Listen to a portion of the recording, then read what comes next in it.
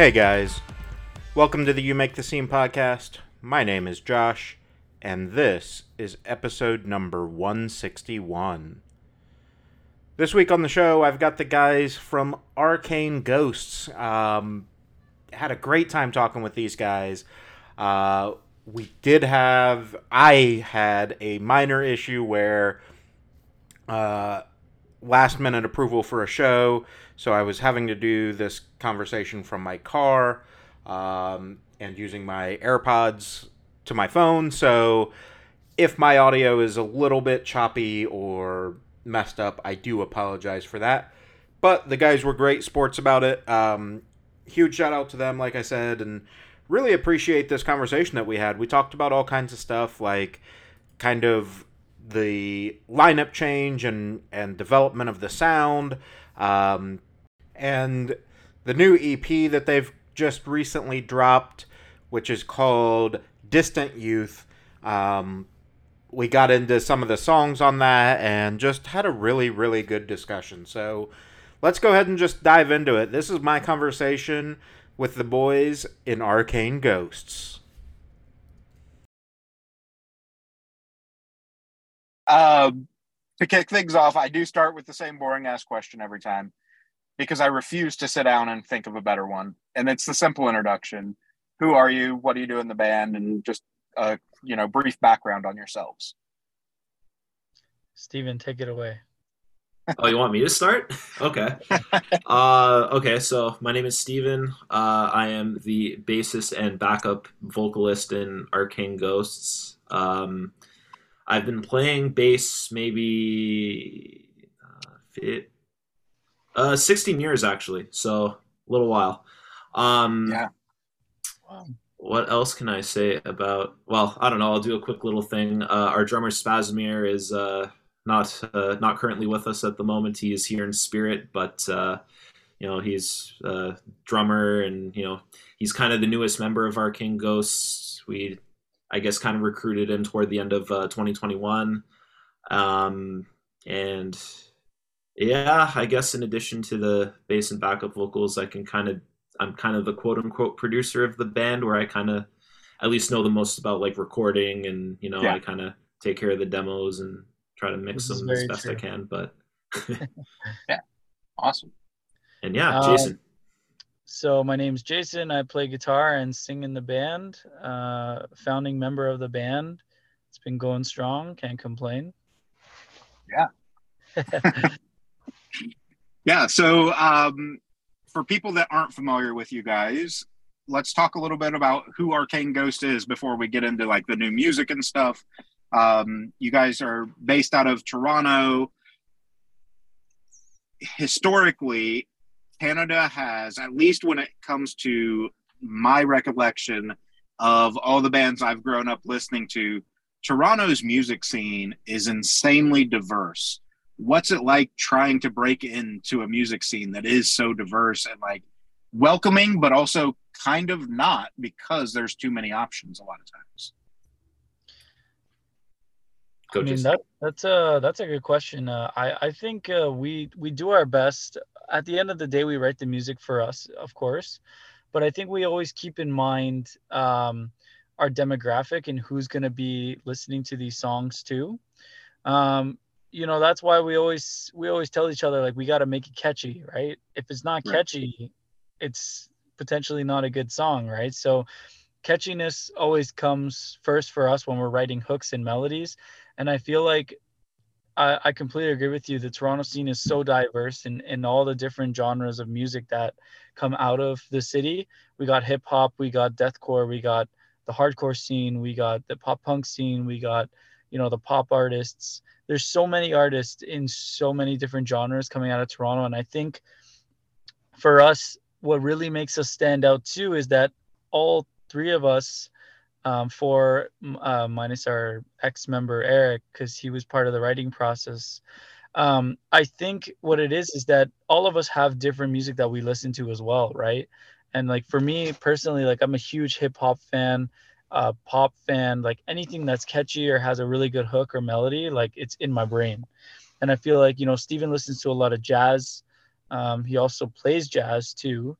And I know Spaz listens to a lot of different types of music as well too. So I think this all kind of comes into our writing as well. And I think I'm hoping that, you know, this new album that we've done, we've touched in a little bit of those genres as well, in our hooks, our instrumentation. And, you know, I hope that, you know, we make a little bit of a mark on the Toronto scene with this EP. You know, more opportunities pop up, more listeners. It's kind of what we hope from this, right? Yeah, yeah. And I'll just jump into, like, I also have like the pop sensibility, and I have a background in like playing jazz. I don't really do it so much anymore, but you know, there's the rock, there's the rap, and like I try to take influence from like very unconventional songs as well. Like if you look at kind of like, you know, older music that have like the different form, like compared to say like going verse chorus, like you can look at songs that have like, you know, like one sort of like verse, and then it just kind of repeats there. How long was that song Free Bird again? Oh, something like 9 minutes, I think. Yeah. Yeah, unless you get the live version, then it's like 12 minutes and 38 seconds or something stupid. Exactly, yeah. Yeah, so it's just kind of trying to think outside the box, you know, other than like, yeah, you can take influence from like a bunch of different genres, but like if you can kind of go a little deeper than that, you know, that can be a good I think it's hard to it's really hard to make yourself noticed these days in terms of being different or trying a different sound. And I feel like with us, you know, we're trying hard here. Like, you know, we're doing the best writing we can do, and just making the songs as catchy as possible, but also with what we like to call the Arcane Ghost sound. You know, like we're trying to make a definitive sound to our name of band. So when people listen to it, like, yeah, it sounds like an Arcane Ghost song. You know, it's got the hook, it's got the melody, it's got the leads, it's got the drums, the bass is always banging. Like, you know, just we want to create that standard for the band with the name, to our name. Yeah, for sure. And I think, you know, something I want to touch on, because back in high school I played bass and I was drawn to jazz music. So the question is, were you drawn to jazz music because it's the improv for bass? Like, bass has no fucking rules in jazz music. No rules. I guess, yeah. Like there's a bunch of different like jazz bassists that kind of you know, they'll do their own thing. They'll deviate from like the walking bass line, or they'll add some more like melodic approaches to it. But I mean, kind of what drew me to jazz was like kind of the more free form kind of style that you know you don't really get with other music. And of course, like when you really get better at like understanding like chord harmony and stuff like that, and you're able to just like make awesome like walking bass lines to that, like jazz can get pretty fun. Yeah, for sure. I just had to ask because well, that was the is a whole like, other thing. When I was in high school, I was in marching band and concert band and jazz band and all that, and they're like, why do you do jazz band? Like, so many of the kids didn't enjoy it, and I'm like, because I have no fucking rules anymore, man. I'm just allowed to go jam. Like, why would I not do that? Oh, of course. Yeah. So let's talk about some of the, you know, the influence into the sound that you've kind of touched on a little bit, but talk about, you know, building this definitive sound. And again, you know, trying to make your mark. For people that aren't familiar, I've talked about it a few times on here. The most recent stat I've seen on it, every single day, 60,000 songs are pushed to Spotify. So yeah, trying to break through that barrier of noise. What's that feel like while you're defining your sound? Stressful. No, I mean, I'm gonna keep it real with you. Honestly, it's so stressful. Like, you write the music from the heart. You know, of course, it has to start there, right? But at the same time, too, whether you like it or not, you're in competition with so much other music that could be better, could be worse. It doesn't matter, right? It's just so much overload of music. I think to answer your question though, for me personally, like a big influence is Dance Gavin Dance. I listen to a lot of Dance Gavin Yeah. Dance, and Will Swan is an amazing guitarist, and I've learned over the years like kind of his style of writing, and some may hear it and some may think it's very like too much, but for me it always feels like there's a way that you can kind of put a spin to it to make it just right. And I feel like Yeah. that's kind of where I feel like I'm kind of making our own sound there, because it's not copying it fully, because when I listen to us and I listen to them, it's not the same, right? We don't have a screamer, we don't have like I'm not using really too many pedals on the synths and stuff like that. Very little intricate details that make it different. But at the same time too, because I'm playing and singing at the same time, I have to choose which parts to throw these riffs into to make them bang, but also I Yeah. have to be able to perform it live, right? Right. And I think that's the biggest thing with Arcane Ghosts too, is because I'm singing and playing at the same time, I'm not always going to be able to do those tweedly riffs, even though I'd love to, because I have to sing parts too, and I have to be realistic about what we're choosing, what we're keeping. And that's kind of like how I write those parts for the guitars usually. And especially on this new record, it was like kind of a little bit challenging for me to kind of strip down a bit too from like human interference. I was like, let's throw the whole wall at this, like I want Yeah. leads here, leads here, leads here. So with this new album, it was more of like, okay, let's dial it back a bit. What does this song need, right? What will make this song pop?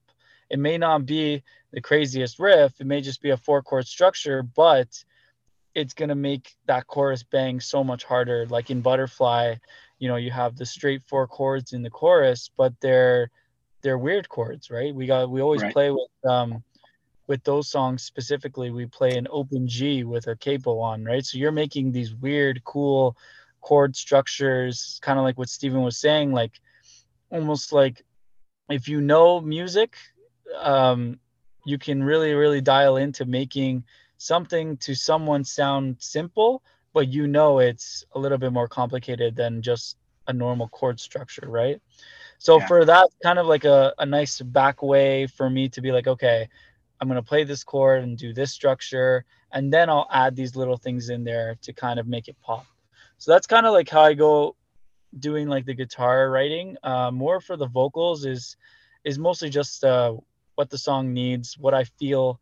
A big thing that I do is I'll use like kind of gibberish and just make melodies over a riff Mhm. or over a bass riff, just to be like, it sounds good, like it sounds pleasing to the ear at first, and then just got to pair it with really good lyrics and got a banger on your hands, right? So Yeah. that's kind of how I write most of the vocals for this band, is just kind of like what sounds good, what feels good, and how do we wrap this up into a nice package kind of thing, right?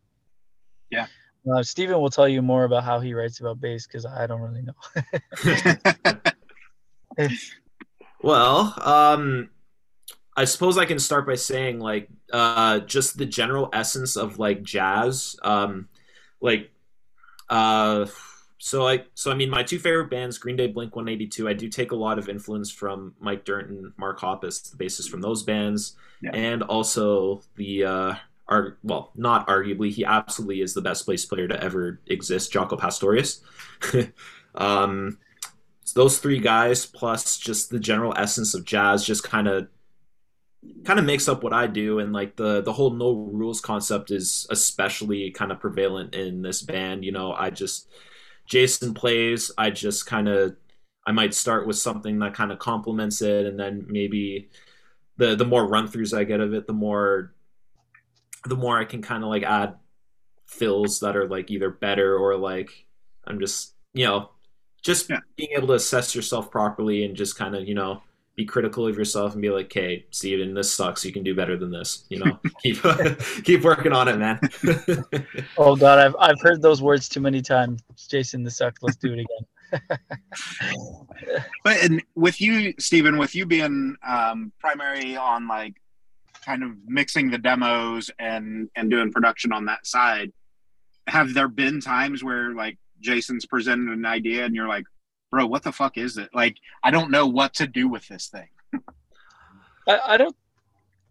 Sorry, go ahead, Steven. I mean, it's maybe happened like once or twice. But there's always something kind of like creative we can do with whatever Jason kind of presents to the table. Like assuming it's like, or at least I think it's like a good idea or whatever it is. Like, Yeah. like most of the stuff Jason comes up with is pretty good. But of course, we don't want to settle for pretty good. We want to, we want to go for best stuff you've ever written and catchiest stuff you've ever written, right?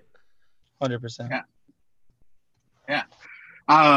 So you guys have, I hate bringing up COVID, 2 years later, 3 years later, whatever we're technically at now, but it was influential heavily into this new EP for you guys, allowing you the time and freedom to like, slow down on the writing, but also expand your soundscape. What, obviously that was a conscious decision. What went into making that decision that like, let's not rush anything. Let's build what we think is great. I think the biggest thing for us is experimentation, not just in terms of writing, but in terms of algorithm of the music industry itself. When you think about the music industry, it's so big, like your mind will explode. But in our opinion too, we really thought about the fact of, okay, we put out Human Interference. It's been out a while now. People are wanting more. They want new stuff and they want it now. But being an independent band, we are investing our own money into this. So we have to see some sort of return, or we have to feel like what we're doing is making us stepping stones, right? We're getting somewhere better than where we started. So what we thought is, okay, what I noticed is that a lot of hip hop artists and a lot of new trap artists, they were only releasing one single at a time. And that was, they would kind of promote the single, do a video for the single, and then next one, next single, next video, next single, next video. And then next thing you know, all those singles ends up being an album or an EP. And you just have this like mass of, every single time you put out a song, especially with Spotify, you can playlist it. If you put out an EP, you can only playlist one of those songs, right? So it's a little bit of strategy, but also we didn't want to rush because we also wanted to write the best that we can write too. So it's kind of a combination of the two. It's kind of like we wanted to strategize, be smart with our decision, be smart with our money and how we're investing it. And that's kind of why it was on a little bit on the longer side, because we really wanted to see the market, see the stats, who's listening most, who's listening less, where should we be, playing shows, where should we not be playing shows, who should we not be playing shows, who should we be playing, just all those different questions you ask yourself because you want to consistently get better, right? And that's kind of like Steven was really good with helping about, choosing, because he's pretty decent at like promoting and getting people to come to shows too. So he was saying, okay, look, we need to stop doing these kind of shows and do these kind of shows. The ones with max exposure and max, people coming and more fan base is better than just taking any random show that gets offered to us, right? No matter how much we want to play live, we have to be smart with how we do it. And the same thing goes in with the music. When we put in a single, it goes to Spotify, could get playlisted, it could not get playlisted. And we were learning every single time we did a single release, we also have to back it with PR, because that way it gets to the biggest masses, right? And we noticed after In the Blue that we're like, this is working, like we're getting more fans, we're getting more fan base. We need to continue this, but on a bigger scale. So then, as you know, we've got in touch with Becky, and that's why we're, doing this in such a grand field, because like I've said before, our closest fans have heard these songs already, but we're trying to be smart. And, as much as we want them to be happy too, they're listening already. We need to target the people who are not listening.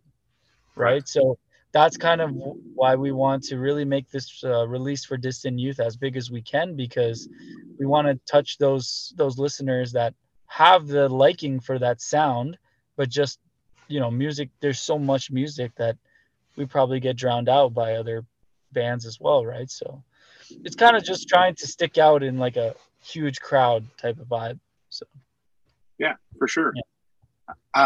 I was going to say, I think, that single method, a lot of people have adopted, probably modeled after the hip hop arena as well. But I think the thing is, especially nowadays, really, I think COVID kind of accelerated this issue. The attention span of people just isn't long enough to set an album out and let them listen to it all the way through. They're going to listen to a song or two, and then they're going to move on to the next thing because they're just bored. And that, you've got 3 to 5 minutes tops to hook somebody into listening to you. Yeah, Yeah. and you can tell the industry is in that direction because a lot of these bigger artists, you look at the track list on some of these albums, they're huge. We're talking like 21 songs. We're talking almost 18 songs.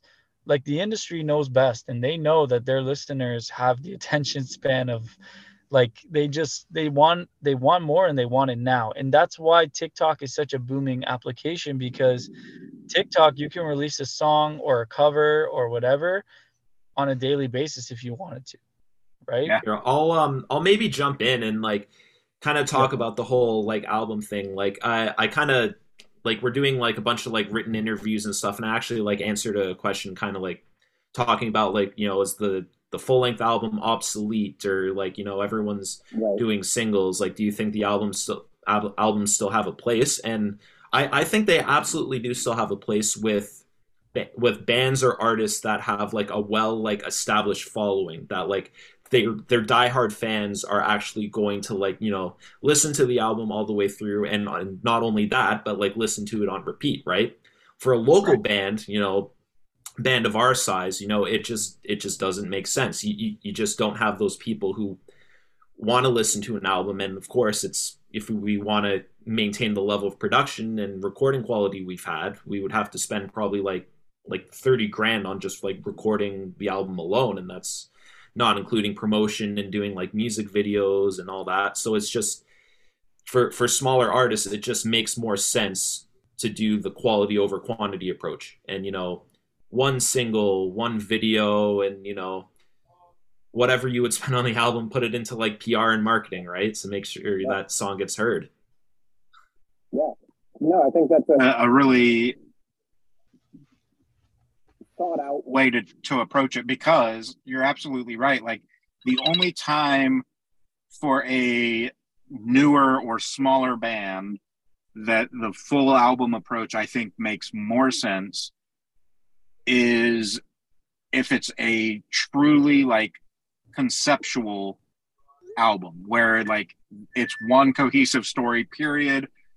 But like at the same time, I've talked to several artists fairly recently that have done different concept albums, and the question is always, but is with today's attention span, back to that part of it, are people diving in to listen and really follow the story and character, or are they grabbing a song that they love off your album and that goes on the workout playlist or whatever?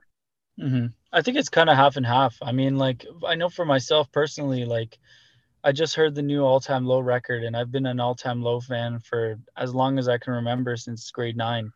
And, they've had records such as Dear Maria and, those songs that have gotten so big and so like almost like scene defining type of songs, right? And I heard the new record, and at first I was a little bit like kind of like, this is like cookie cutter kind of same thing. But then when I realized that it's a story, I kind of like, I've been listening to it every day on my drive to work, and I'm like, this is actually really good. Like, this is, it's not normal All Time Low that I'm used to, and that's probably the hardest part, and that's always a hard part when artists change sounds. You have to adapt as well, right? But just that kind of, I think you have the two markets. There are the musicians that I'm assuming like myself and Steven and probably tons of other musicians out there. When you listen to an album, if you have done any writing in your life, it's not the easiest thing to do. So when people come out with these really intricate ideas for concept albums and story albums, I always tip my hat off to them, because I know that's very hard to do and very staying consistent within the album to make sure every single song complements the feel, the theme, that's what I always look for too. But I do have friends too that, would pick out a song out of that concept album and be like, this is my favorite song, and just listen to that song like 1,000 times over. But it just depends on who you are, right? Like it depends what you like. If you don't really have the attention span to sit there and listen to 13, 14 songs all in one sitting, and you just like that one song, then either way, that band is still going to be getting the streams from that one song, right? And that one song will probably be one of the more popular ones when they play it live too. Right. So yeah, and I think, it's kind of funny you mentioned All Time Low, because I've been a big fan of them for a long time too. And I know you're not meaning it this way, but it's always kind of ironic when you hear people say stuff like, oh, it's not their old stuff. Almost like not really in a gatekeeper way, but kind of in that gatekeeper way of like, oh, I wish they'd still play Dear Maria. And it's like, yeah, they were like 22 years old when they wrote that. They're not the same dudes anymore. They've grown up, like, and it's, you have to kind of, to your point, you grow with them or you grow apart, and that's okay too. Yeah, and I think that's kind of cool too. I always find it really cool, the fact that like one of my favorite bands, like Pierce the Veil, right? Like they were huge when like Caraphernalia came out when I was in high school, but then they just kind of like disappeared a little bit during the Misadventures album, and then TikTok came a thing, and now there's kids that are, I don't know, 10 years younger than us that are just learning about the music and blowing it up on TikTok again. And now Pierce the Veil is on top of their game, bigger than they've ever been. So it's crazy how music is, right? Like, I mean, I think it really comes down to everyone enjoys music, regardless sometimes of the genre. Everyone has their niche that they like, right? But I think it really comes down to marketing and getting it in front of the right people, right? And that's why I was saying TikTok is such a huge app for that, because it's such a big platform. And I've noticed with TikTok, it's one of those things that, like, when Twitter first came out, if you tweeted like a famous person when Twitter first came out, like half of the time you'd be getting a response, right? Because it would be actually them using that account. And that's kind of how TikTok is now. It's usually like that actual person using the account. So that's why they're always like resharing these cool covers, and it's just really cool to see, because like Instagram and Facebook, half of the time is probably just run by some marketing person, right? So it's pretty cool. Yeah, for sure. And I think you're absolutely right. It brings back kind of the old school connection that we all wanted from bands. Like, and I'm 38 years old. I grew up in the MySpace days. You know what I mean? So I remember, I don't know if you guys will remember this band or not, Secondhand Serenade. So the lead singer, John, and I were friends on MySpace back in the day, and like legitimately talked all the time. Nice. We, lost connection for a while, but I hit him up like a year or two ago. It was during COVID. And he's like, oh, dude, like, how you been? Like, remembered my name and all that shit. And like, Instagram, like you said, sometimes it's the band or the artist or whoever, but there's also a good chance that it's a PR person, an assistant, their best friend's brother, like just somebody trying to help out.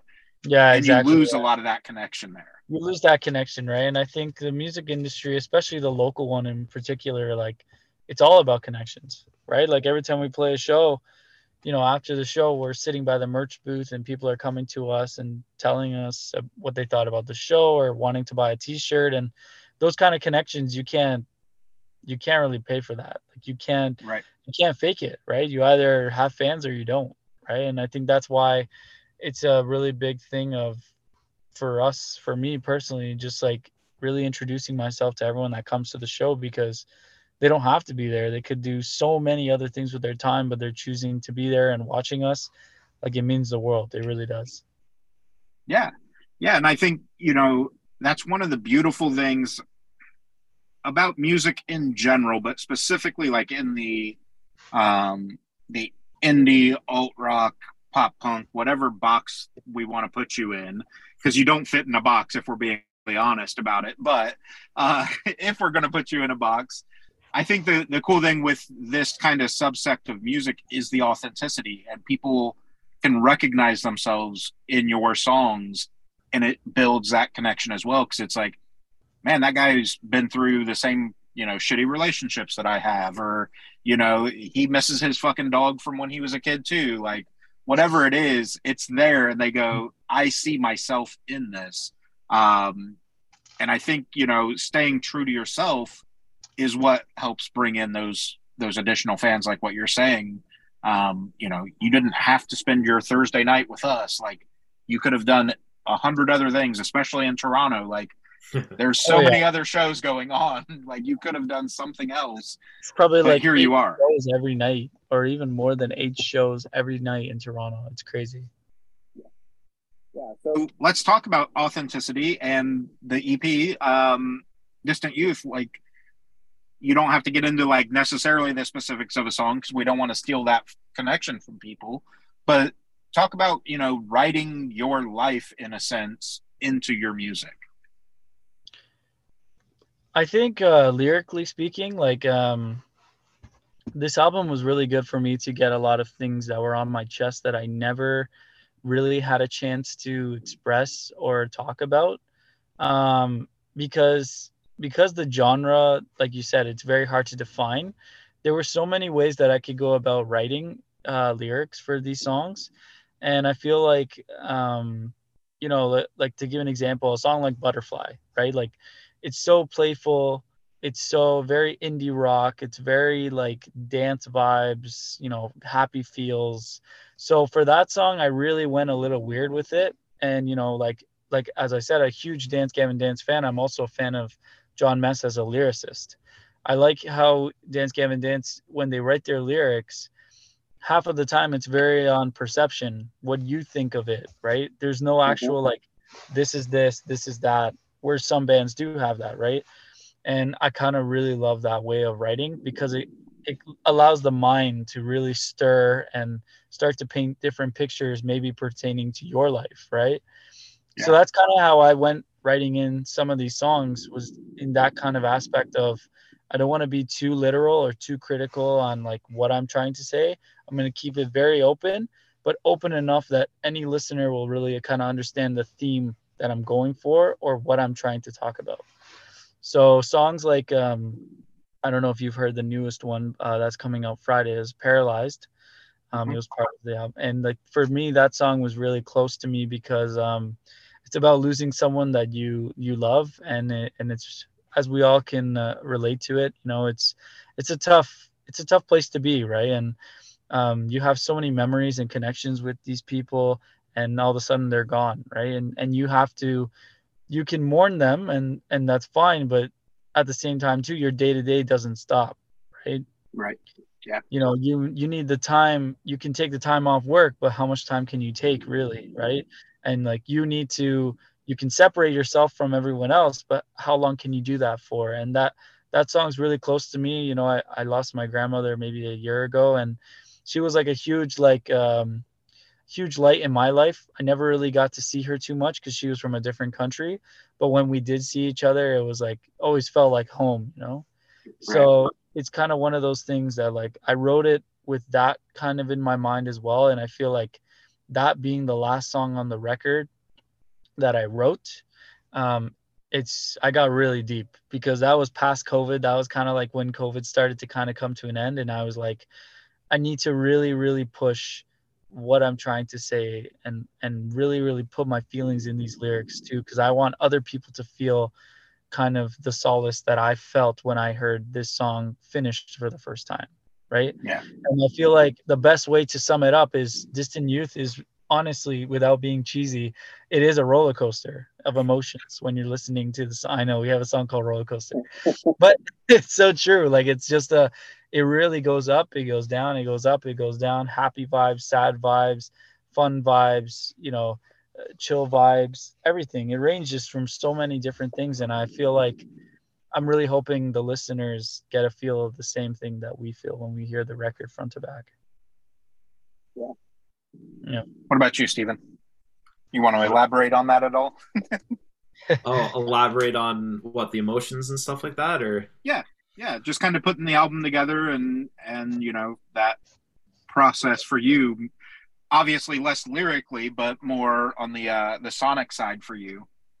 right? Well, yeah, obviously, Jason's gonna write his lyrics, and we all kind of like pitch in and kind of like he mainly writes them, and then They I crack I my come in grammar. with my I come in with my this sucks, let's change it. This is good, let's keep it spiel. Um, but yeah, no, sonically, like I at least lately, like you like the essence of the song, like all the instrumentation and vocal melodies will all generally come first, and it's all kind of like what mood is this music creating, like what sort of lyrical themes can complement this, because that's kind of how the senses work a little bit, where like you hear a mood sonically, and then like if these lyrics kind of like fit together and with that, and you're not going to have this really drab sounding song and then talking about how you got a perfect 300 score in like bowling or something, right? I don't know, man. That just described 2010's metalcore pretty well. Literally, yeah. Yeah, okay, but I suppose like for like kind of like more the mainstream like Right. masses of sorts, like they're gonna want that sort of parallel like mood kind of going on with like what's happening sonically with the music versus like the relatability of the lyrics. Like it all comes together to like form like a perfect unit, if you will, cohesive song. Yeah, for sure. I think, as cliche as it is, music is the universal language, right? Like, obviously, we all on this call speak English, so we hear the words, we understand the words. But there, I've listened to just such a wide gamut of music. There are definitely songs that I've listened to that are in fucking French or German or whatever, and I'm like, I don't know what he's saying, but the fucking music's there, and that's all that it's getting that emotion built up. So Absolutely, I do yeah. think that's the thing is everything's while everything is separate, everything's very much tied together when it comes to the senses as well. That the music, if powerful enough, has the ability to draw those emotions, whether they relate or understand the words or not. Oh yeah, Yeah. absolutely. Like I like even with my own listening, like I mean, I'm biased because I'm a musician. There's all kinds of different things I hear in music that like a non-musician isn't going to notice. But for me personally, like lyrics are kind of almost like an afterthought. It's like on the first listen, right? Like Yeah. I'm hearing the beat, I'm hearing all the different like guitar, bass, like I'm hearing like the vocal melody, of course, but like the Mm-hmm. lyrics kind of just don't really register for whatever reason. And I also have a thing too, like where it's like if I notice the lyrics on the first listen, chances are like it's probably bad lyrics, but like I'll maybe pick up a line or two, and then because like I don't know, bad lyrics stick out like a sore thumb to me. I don't know what it is, but yeah, you maybe like if there's like a certain mood I'm feeling, and then like if I listen to a song enough times, then I'll start to notice the lyrics, and then if I feel like pulling them, like looking them up on the internet and like pulling them out, and then that's when I can really start to like analyze them and kind of figure out, oh yeah, no, this mood is definitely like things are really in line here, and it's like, oh, this is why I've noticed the lyrics now at this point after many listens. Yeah. Mm. Yeah, I tell people all the time on this podcast and even like in my friend circle, anytime an artist drops a new album, like the first 3 times, listen to it front to back as a minimum, because I'm the same way. Like the first time through for me is primarily the music. Like you said, I'll catch some lyrics here and there, but it's like, okay, what caught my attention? The second listen is usually like trying to focus more on the words. And then the third is like the dive in, like, oh, I see why they did that lyrically with this sound. And this is why that ties into this. Like you get that more robust experience.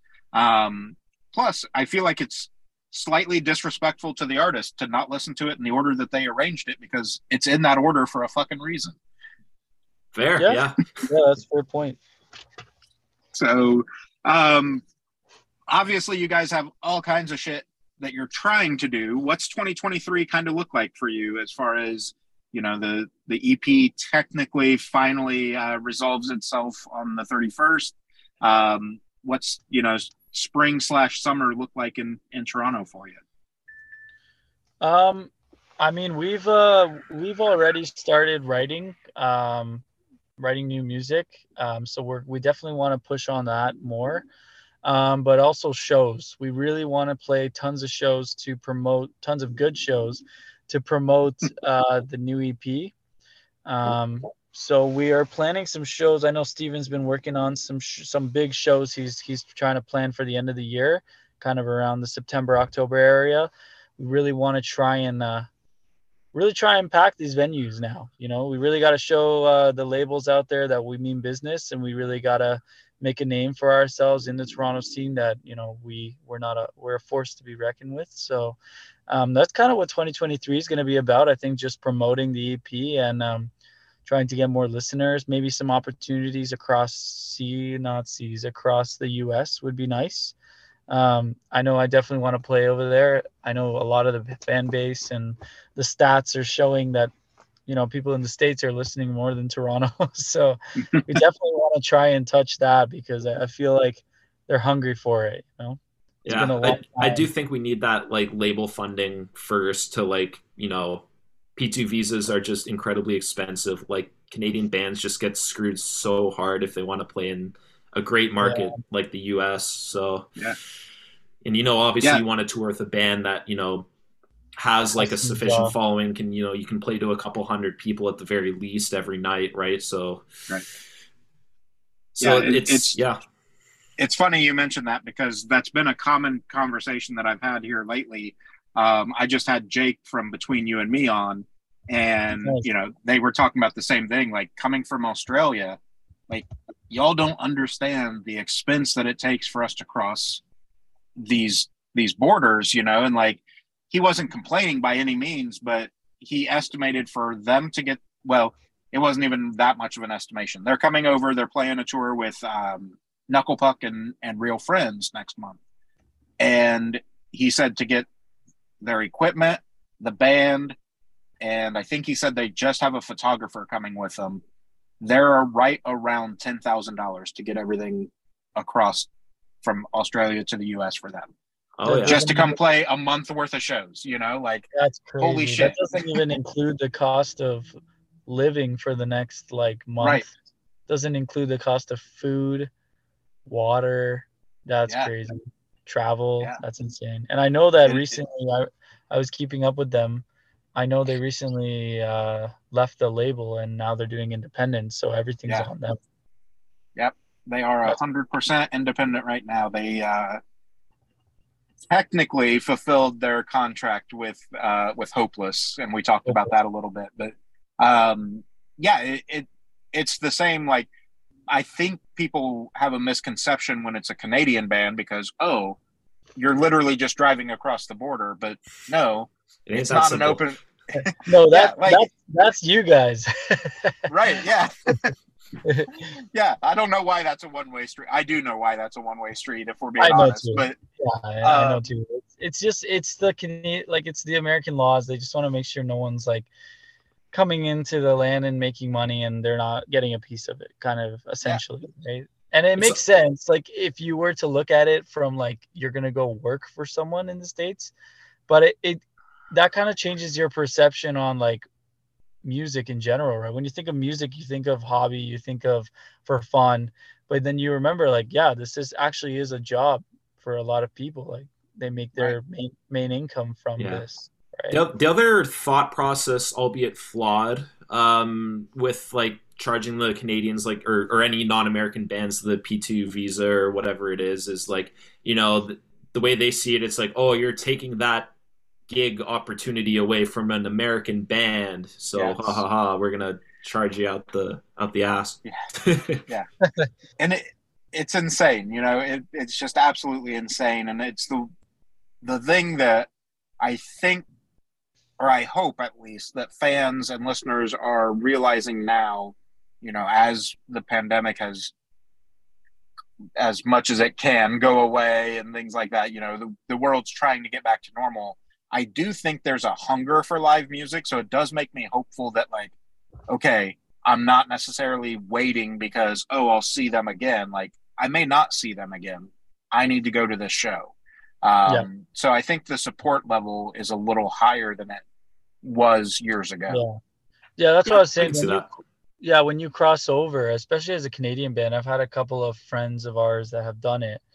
Like they said, the support is insane. Like people come out, people buy merch, people, they're doing everything they can to support you to live out that dream and make it a reality, right? I guess when you play Toronto a couple times in the same year, people will buy merch the first time, but then after that, they already have it kind of thing, right? So they're really coming out to support you, which is great. But I really truly think that from everything that there is in the world of marketing and promotion and exposure, I truly believe, and I'll put my fingers on it, that playing the most amount of shows and creating those general connections is the best way to really get your name out there. Like TikTok and those bands that come from that like realm of TikTok, like Loveless and those big bands that are blowing up, they're just getting a piece of that now, right? Yeah. They've been in their rooms creating these songs, getting millions of streams, but where's the connection live, right? And that's why now they're going out on tour and they're getting that connection, and it's great. It's just a different way of doing it, right? Yeah, I do think it's interesting. You mentioned Loveless as a great example. Bad Omens is kind of in the Pierce the Veil type of situation where they were playing stuff and it was there, but they weren't as well known. They have a couple songs blow up on TikTok.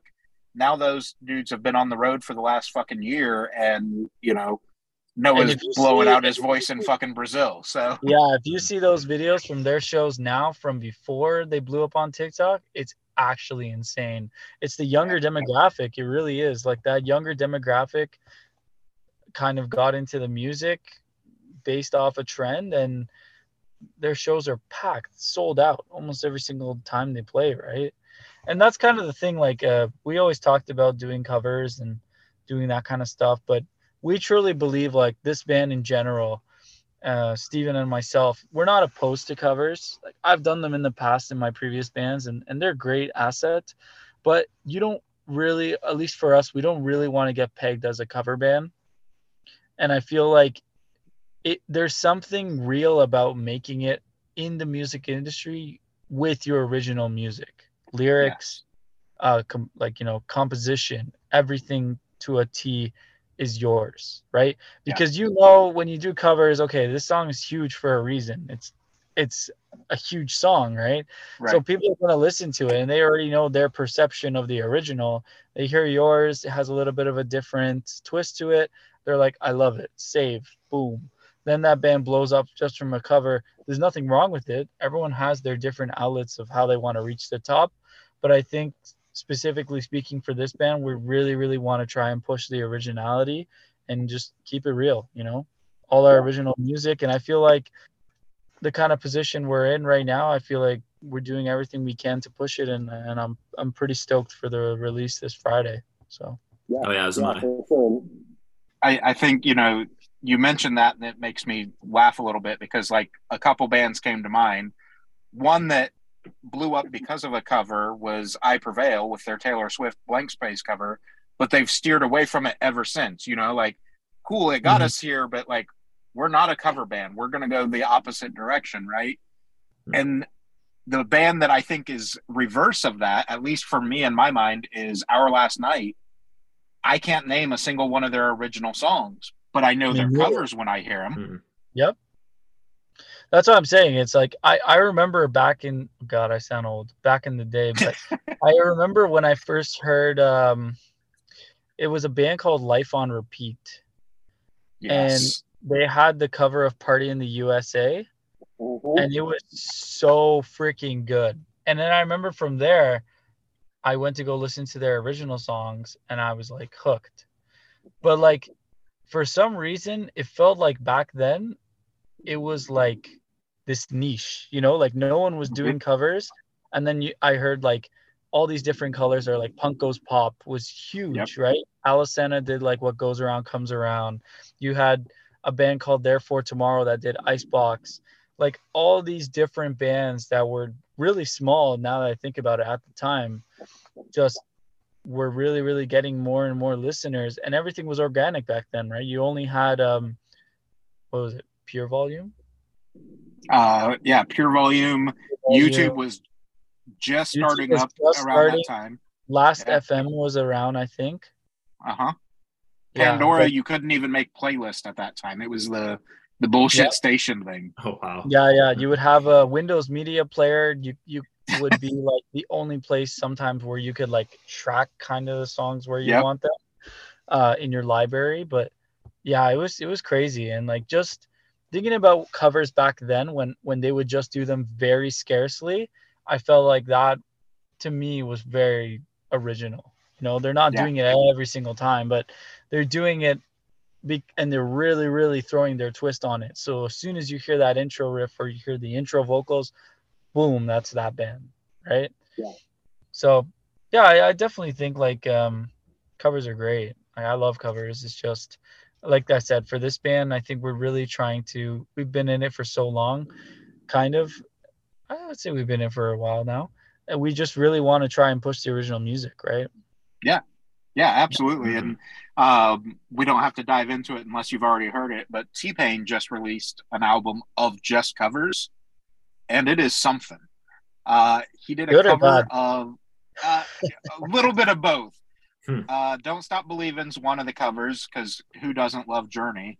But he does a cover of War Pigs, and I can't get into it because it's T-Pain singing War Pigs. But I have a buddy that's like, dude, no, it's killer. It's one of the best covers of it I've ever heard. And I'm like, you don't fuck with Ozzy. Like, why would you do that?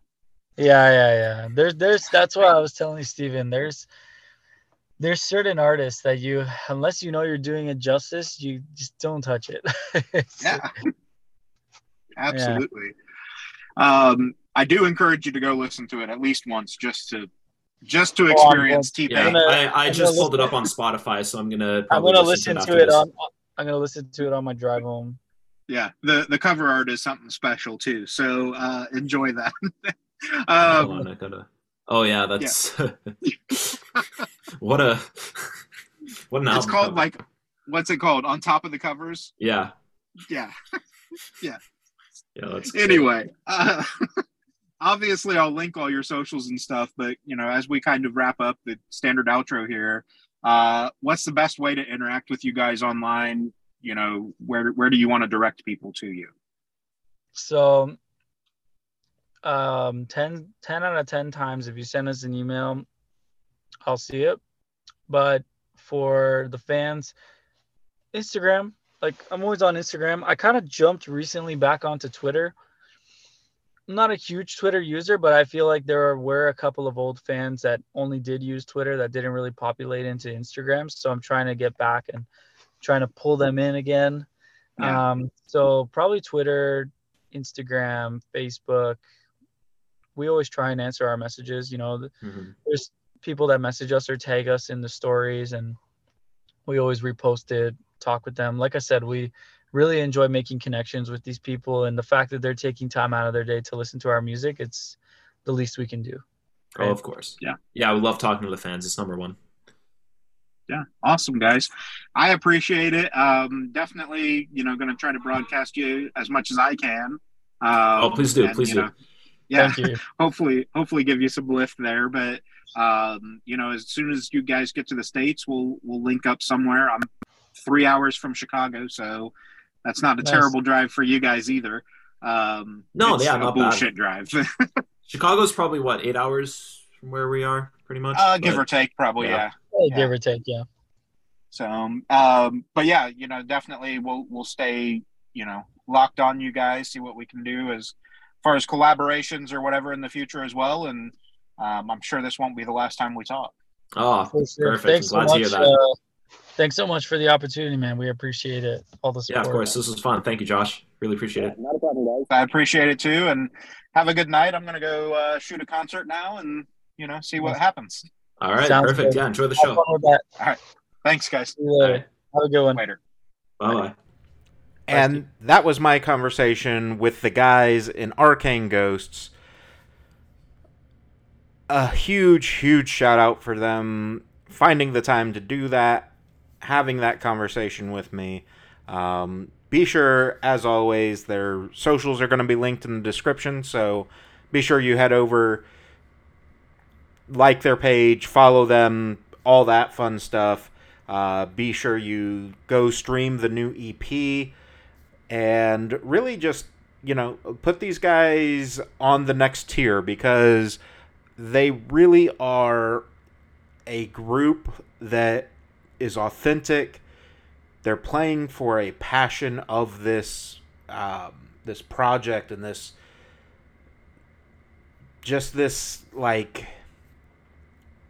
industry, really, or this scene and genre, if you will. They are 100% in on what they're doing, and it's just really cool to see. So show them some love, promote their stuff, all of that. And yeah, that's everything I've got on that. When it comes to the You Make the Scene stuff, hope you guys are enjoying everything you're hearing. We have a ton of episodes already recorded that are going to be dropping very soon. We are lining up some incredible guests as well, which is going to be fucking dope. I know it's been a little bit more sporadic, but I did just have an incredible conversation for our Musicians for Mental Health podcast, which you can find anywhere you're streaming this as well. Just search for Musicians for Mental Health, and "for" is spelled out FOR. And if you can't find it, let me know, because I will give you the link to it. But just had an incredible conversation with Emmy Mack of the band Red Hook. Really, really powerful stuff there. So, if you're looking for a little bit more of a peek behind the curtain, if you will, on mental health and how that ties into the music in general and things like that, that podcast is where I do a ton of that. I know we touch on it sometimes here, but we put a major focus on it on the other podcast. So go check that out. Be sure you subscribe to it, and we've got a few more guests that we're working on getting lined up for it as well. So hopefully those all come through relatively soon, and we can bring you more and more episodes of that as well. I am working on some new merch ideas. I know I've said that a million fucking times, and we've done some tweaks, and we've done, some changes to, like, what the material is and, the type of shirt, things like that. But we actually have new designs coming soon, so definitely stay tuned for that. Would love if you guys would pick up some merch. That would be insanely helpful to the podcast as well, because everything for the podcast gets paid for out of my own pocket. I make $0 on the podcast. I don't sell any advertising space or anything like that currently. And I really would prefer not to if I don't have to, because nobody really wants to listen to a podcast and have commercials in it. So, that's everything I've got for you guys. Be sure that you like, share, subscribe, follow us as well. Instagram and Facebook are the primary two for us. And we're looking forward to bringing you a lot of really cool conversations. So, as always, guys, remember, take care of yourselves, take care of each other, and you make the scene.